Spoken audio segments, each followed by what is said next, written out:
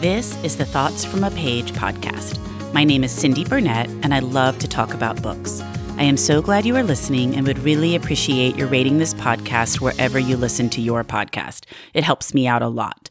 If you have personalized book questions, I can be reached at cindyhburnett@att.net, and I hope you enjoy this episode.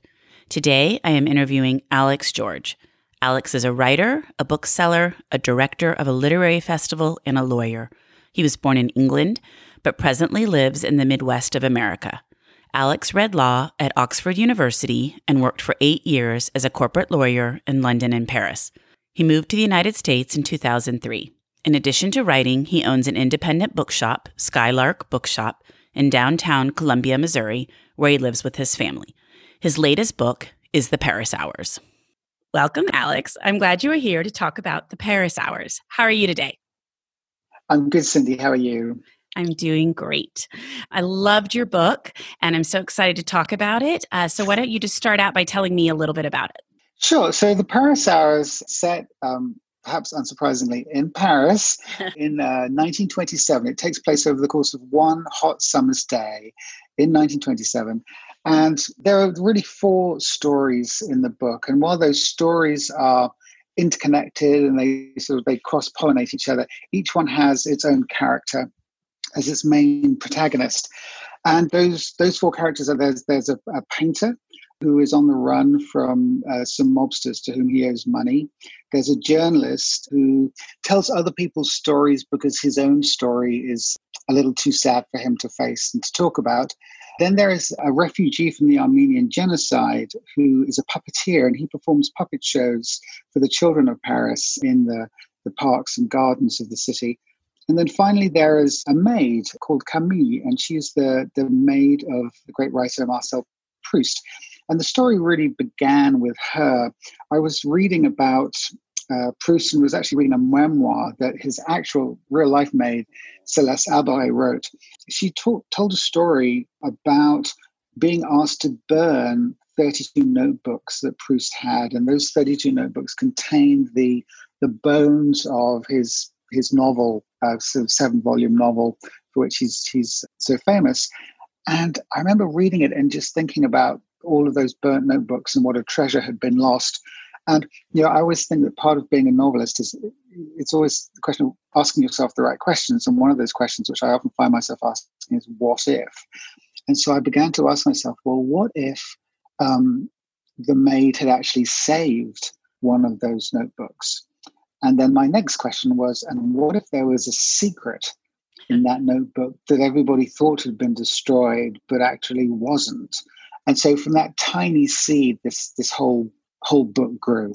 Well, that's a fascinating premise, and I was curious where it came from because it's definitely intriguing, and that's interesting that you actually read something about her and that she talked about burning his journals. And I liked how the characters over time, slowly everything intersected more than you might think it was going to. I don't want to give anything away, but I think that's not giving anything away. Yeah, and that was one of the fun things. It was, I think when you begin a book like that with multiple perspectives, everybody knows or suspects at least that at the end, everyone's going to come together, and it's more a question of how rather than whether they will. So that was fun. And it was fun to, over the course of the day, have them early on just sort of intersect a little bit, just to sort of tease the reader a little bit. So that was a lot of fun to do all of that. The one thing that I knew fairly early on was that, and my wife sort of insisted on this, she said, you've got to do it in a strict order so that the reader can work out what's going on fairly quickly, and so they're clumped in groups of 4. And once I made that decision, I was able to, I broke them down into fairly short chapters, just A, to keep things moving, and B, with many characters. I thought it was easier, and some people would disagree with this, that it's easier to have short chapters and lots of repetition rather than longer chapters. And one of the other things with this book, even though it takes place over the course of one day, there are, as you know, lots and lots of flashbacks, just to complicate things if it wasn't already complicated enough.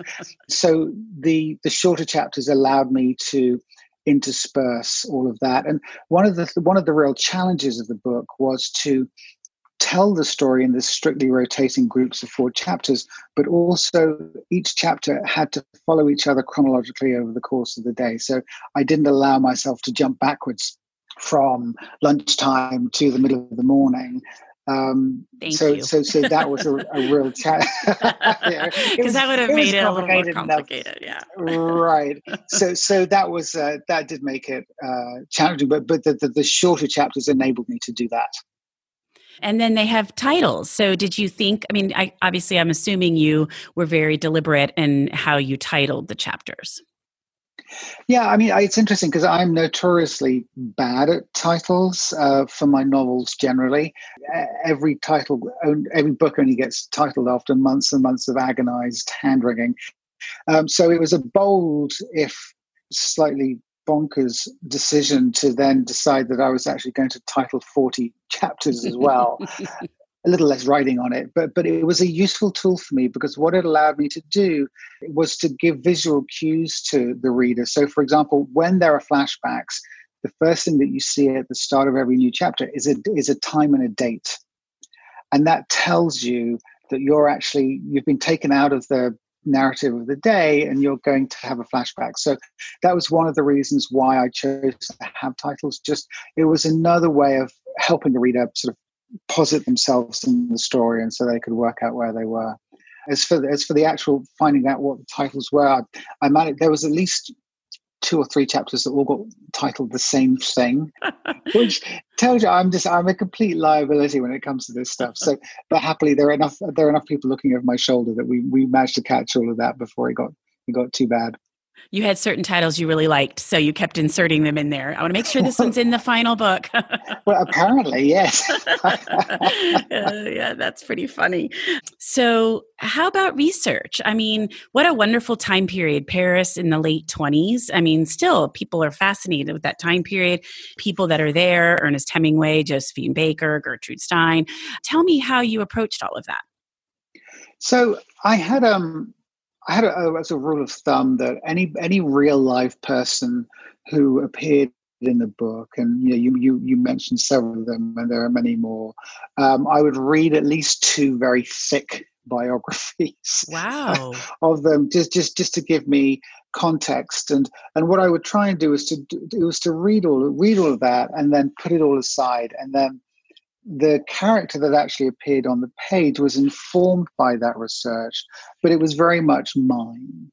So I was trying to be sort of loyal to the facts as they were, but I also wanted to play my own sort of creative role in the whole thing, and giving each person my particular spin on their lives.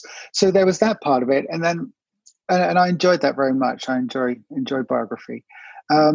But then I also just read a ton of books just about Paris at that time. And it was an extraordinary time. There's this extraordinary explosion of creativity after the war. And so many extraordinary things creatively happened that still their legacy lives on to this day. And that was a lot of fun as well. And reading sort of cultural criticisms and commentaries. And the other fun thing was just buying lots of sort of coffee table books of coffee cups on tables in Paris and things like that. I mean, it's such a gorgeous city.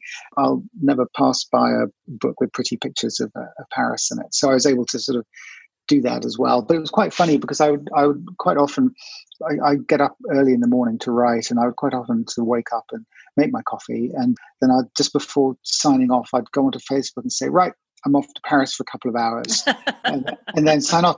And then when I got back on social media again, everyone would be going, oh, you lucky thing. Oh, I wish I was going. And I have to then explain to people, well, no, I'm just reading about it or writing about it. That is my favorite city on earth. We went there for our honeymoon. We've been back several times. I just love it. So anything that takes place in Paris, I almost always try to read. And I think maybe you went to school there. Is that right? I did. I went to school there when I was 13.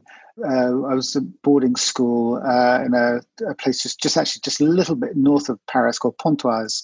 And then I worked there for a year in my early 20s as a lawyer.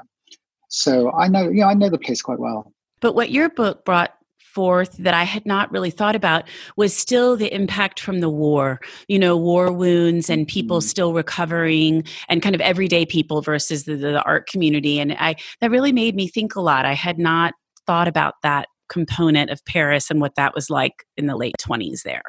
I made the very deliberate decision that while I was going to use some well-known people in the book, they very much inhabit the periphery of the book and not its heart. I mentioned those 4 characters who are really the lifeblood of the thing. I did that for a reason. It's because people know the famous people's stories anyway, and I did want to show a different kind of Paris, and to talk about not just the creativity that was going on, but also the everyday life that people were trying to piece their lives back together. And some lives were decimated beyond repair, and those are also stories that need to be told. Absolutely. And I liked that because it was just something different than I had encountered before. It's always a challenge when you write about Paris to move away from those cliches, if you like, because so that was one of the reasons why I chose to set the action in places that are still well known, but they're not. It's not the Arc de Triomphe and the Champs-Élysées. It's places that are a little bit more off the beaten track and places where people actually live. And so it's always a challenge. You mentioned how many there are so many books about Paris that are published every year. It's absolutely mind-boggling. And so I was just trying to offer the reader, a different perspective. Well, I like that. I think it turned out very well. What do you hope your readers take away from this book? And it may be some of what we've just talked about, but is there anything else? Yeah, I mean, I never... it's always an interesting question, and I'm always a little hesitant to answer it because my sense is that I know that every reader is different, and every reader reads with a fresh set of eyes, with their own experience, and will take something different away from it. And whatever that may be is fine with me. I tend not to prescribe in my head any sort of ideas like that. If I've managed to entertain, if I've managed to make people feel and perhaps see things a little bit differently, then my job is done. All that being said, I think that one of the themes of the book is connectivity, and we talked about that a little bit earlier on, and how everyone is in some way, shape, or form connected, and we all suffer joy, and we all suffer loss and sadness. And I think a clue to a lot of it is in the epigram at the beginning of the book by James Baldwin, which is from a short story called Sonny's Blues. And he talks about how I don't have it in front of me, but it's all about how we. Here, I can find it real quick. Want me to read it? Sure. For while the tale of how we suffer and how we are delighted and how we may triumph is never new, it always must be heard. There isn't any other tale to tell. It's the only light we've got in all of this darkness. You see, I think that's just lovely. It is, and lovely. I think that, and the key words there, it's the only tale we have to tell. And it doesn't matter whether you're famous or whether you're just an ordinary person living your life. We all have these stories. So I think that would be what I'd want people to take away from it. Oh, I love that. That's beautiful. The part about you don't want to be able to tell a reader what to think and all of that kind of segues into my next question, because you own a bookstore, Skylark Bookshop in Columbia, Missouri. And I had told you that I work part-time at Murder by the Book in non-pandemic times. And I feel like I have learned that what you're saying a little more as I've worked at the bookstore. Ahead of time, I would love a book and I would tell people about it. And I don't know, maybe not necessarily expect them to feel exactly how I did, but maybe take away what I did. And I've learned that as a bookseller and people coming back in and talking about things I might have recommended, I've learned a lot about reading and how different people respond to different books. And so, but tell me all about how you came to own Skylark and some of that. Yeah, well, first of all, I mean, you're absolutely right. I mean, we recommend books all the time, and people come in after they've read them, and sometimes the conversations are quite surreal because it's as if it was a different book that we read. But that's, of course, part of the joy of it. I mean, as far as Skylark happened, so I'm also the founder and director of a literary festival called the Unbound Book Festival. That the 5th year was supposed to be this year, but of course it was cancelled.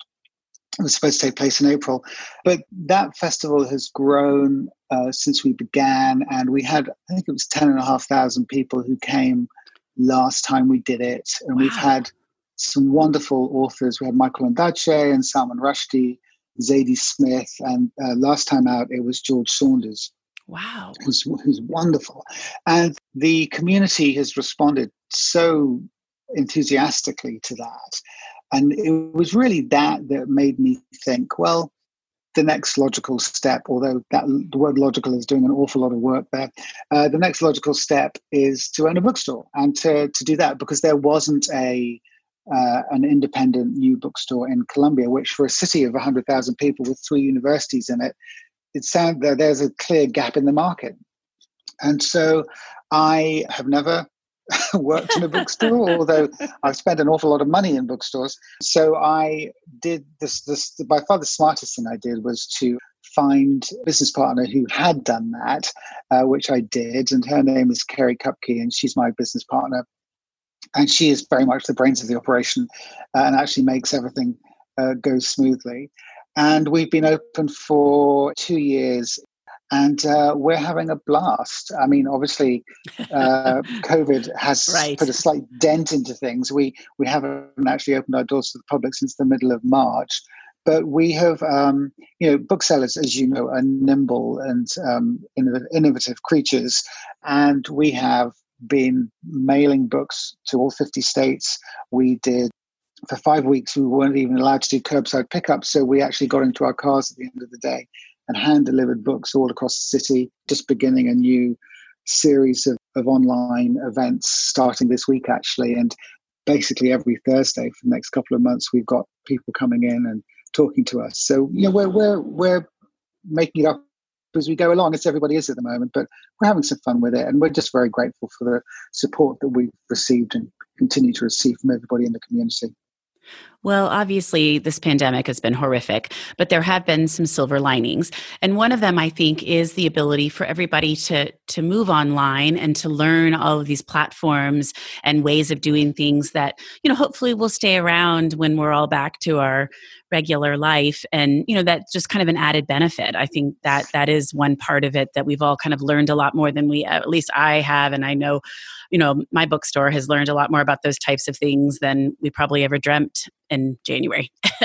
No, absolutely. And one of the benefits is that because people can do this from their couch, it's actually much easier to get people to come and do them, A, and B, of course, our reach is much bigger. So rather than having to come into the shop to see an author, you can now just go online. So we're excited to see where this goes, to see how much we can grow it. But there, as you say, every cloud.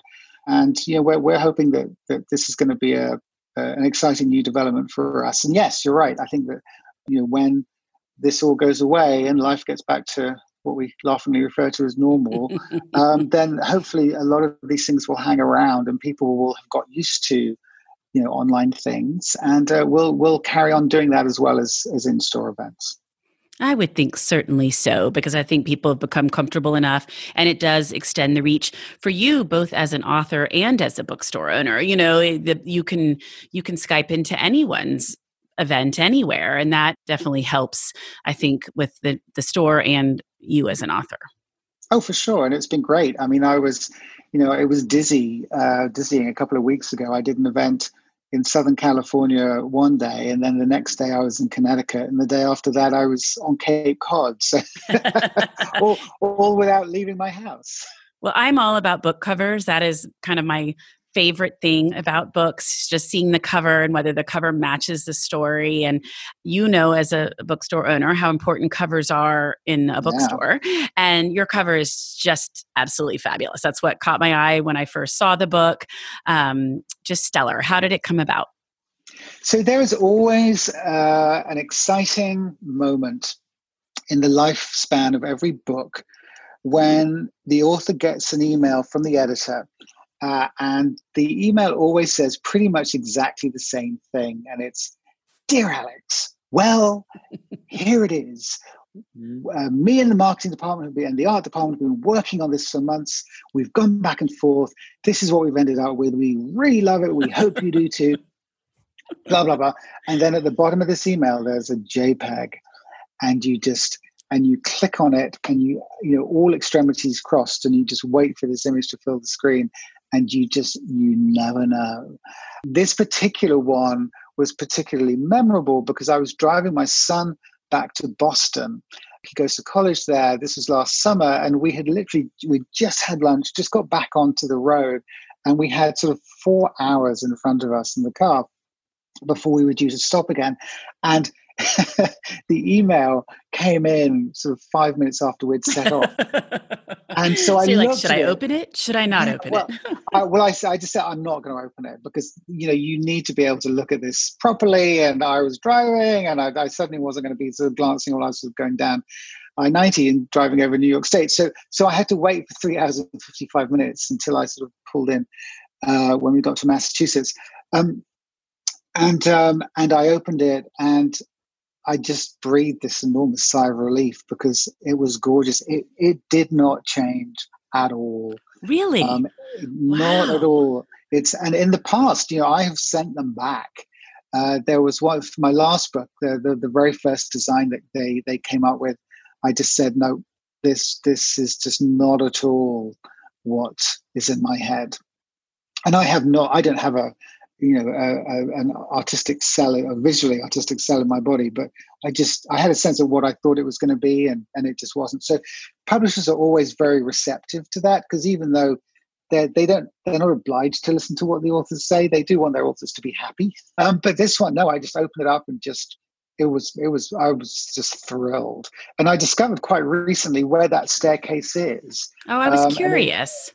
Yeah, it's actually the staircase. It's in Maxim's, the very famous restaurant. Yeah, okay. And it's the Maxim staircase. Oh, that's fabulous. Well, I do think a cover makes all the difference. And I'm like you, I'm not artistic, but a lot of times I'll have something in mind, but I can't articulate it. So like when we're working on a graphic for the podcast or for my literary salon, people will send it to me, would work on it, and I'd be like, no. But I'd be able to start saying, okay, this is what I think about this, is what I think about that. So it's hard. But you do think, well, I've got this in mind. It's going to represent me. I want to make sure I'm comfortable with it. Yeah, and Macmillan are very good. I mean, they are. This is the first book I published with them, and they sent me a whole quite involved questionnaire about the cover, and sort of asked me to comment on my previous covers and what I liked about them and what I didn't like about them, and asked me what thoughts I had about this one. And basically, it boiled down to, please don't put the Eiffel Tower on the cover. Yeah. And that was about it. And they didn't. But I like the fact that it's something. I love the colors, of course, they're gorgeous. But I like the fact that it's an interior shot. It's sort of. I think that speaks to the book and about the book. There's a lot of interiority within the book, and that's nice. And and as I said when I was replying to this question, the word Paris is in the title. It's doing all the work for you, so you can afford to move away from the more obvious symbolism or iconography and do something more interesting. And I was just thrilled when they took that on board. I just adore it. I think Flatiron does such an amazing job with their books generally. I mean, if I'm going to read a book from them, I almost always love it. And then their covers and their marketing, everything. I think they do a wonderful job. Yeah, they do. They're great. It's been so much fun to work with them. Loved it. Now, are you working on anything at the present that you'd like to share with me? Well, I always add that "would you like to share with me" part. Yeah, I'll probably take the fifth of that. I mean, I have begun 3 new books, and I wrote 15,000 words of one, and then a couple of chapters of another one, and then 10,000 words of another one, and I'm still trying to settle on what I'm going to do. I just, I write very, very slowly, Cindy. And so what that means is I discovered to my cost years ago, you've really, really got to love and believe in a project fairly early on, because you don't want to get 2 years in and suddenly go, yeah, I'm not sure if this is right for me. So I'm always very cautious. And I thought I knew what I was going to do, and sort of set off sort of gallivanting along, and then it sort of I discovered that it had run out of steam. So I'm the answer is right now, I really don't know what I'm going to do. I've got three things sort of bubbling along, and I sort of go in and sort of prod them all and give them a stir every so often. But it's not yet clear to me where I'm going to end up. Well, that's exciting that you have several things to choose from, and I'll be keeping an eye out to see what will be eventually coming down the pike. Mm. Me too. Well, my last question is always tell me about some of your favorite recent reads. And as a bookseller, I'm even more excited to hear about your recommendations. Okay, well, and as you know, one of the perils about being a bookseller when you're making book recommendations is you've got to make sure that the books are actually out, because, as you know, we get galleys and arcs early, and it sometimes can be difficult to sort of remember what's actually out available at the moment from what isn't. Book that I just finished this weekend. My wife and I, we left Boone County, which is where we live, for the first time in 4 months, and we went to stay on about an hour away for a couple of days. And I read a book a day, and I had a wonderful time. And one of those books was Becoming Duchess Goldblatt. Oh, I love that book so much. Which was just beautiful and touching and humane and funny and very, very smart and so interesting. And I just adored it. And I wrote a little review on Twitter, and I tagged her in it, and I said, and also, Lyle Lovett. Anyway, she wrote back, very nice little note. And then Lyle Lovett liked one of my tweets. And so I sort of thought, I can die happy now. I'm done. I'm done. That's so funny because I write for a Houston publication called The Buzz Magazines, and I have a new column.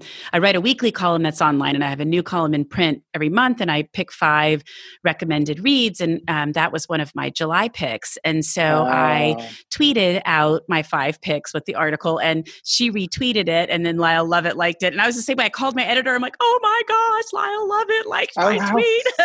Well, you and me both, Cindy. We're in a honored subset. That's funny. Yeah. So anyway, I adored that book. And then a book that actually isn't out yet, but it's coming out on Tuesday. And it is actually a Flatiron book. It's called Migrations by Charlotte McConaughey. And Charlotte is somebody who I spent some time with in January. We were in Baltimore together at a bookseller convention. I was there with 2 hats on, wearing bookseller and also author. And so we did a lot of events together, and she talked about her book and I talked about my book. She's actually going to be coming to Skylark next Thursday, and she's going to be in conversation with her editor, who is also my editor. So it's all a bit, but so there's some context for you, and I guess a disclaimer of sorts, but because I like Charlotte very much.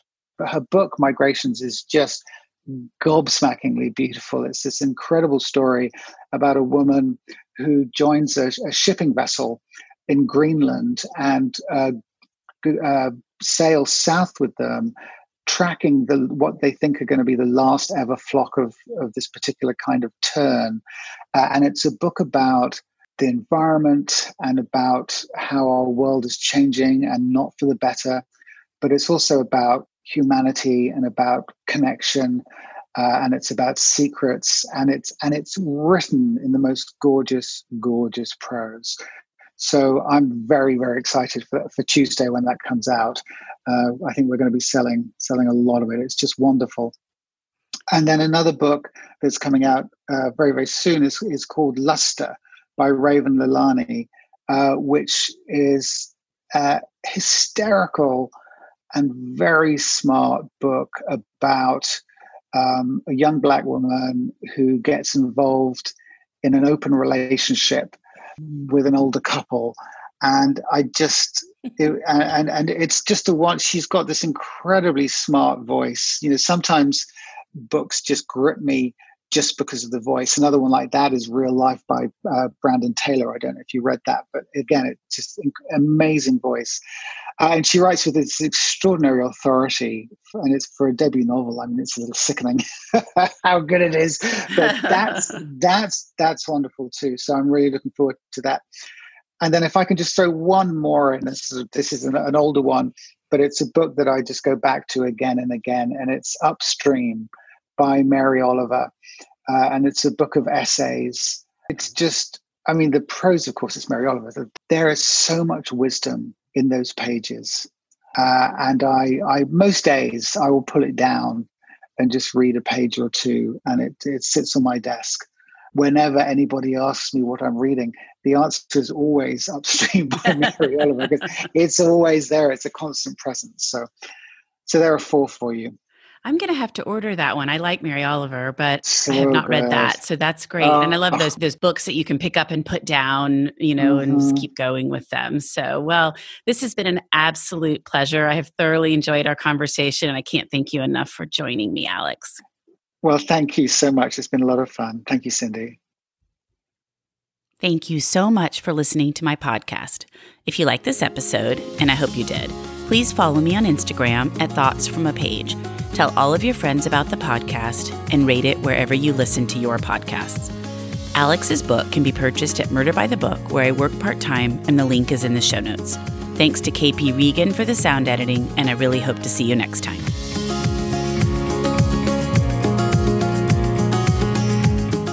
Hi, I'm Emma. And I'm Joe. And we're the Professional Book Nerds. 2 Mondays a month, we interview authors and talk about their upcoming books, what drives them, and their go-to order at the cafe. On Thursdays, we share recommendations and dive into topics readers face, like how do I actually read the books on my to-be-read list? You can find the Professional Book Nerds podcast on Apple Podcasts, Spotify, or wherever you get your podcasts. Want to learn more about us? Our website is professionalbooknerds.com, and you can find us on Instagram, Twitter, and TikTok at ProBookNerds. We hope you'll come and listen, and as always, Happy reading.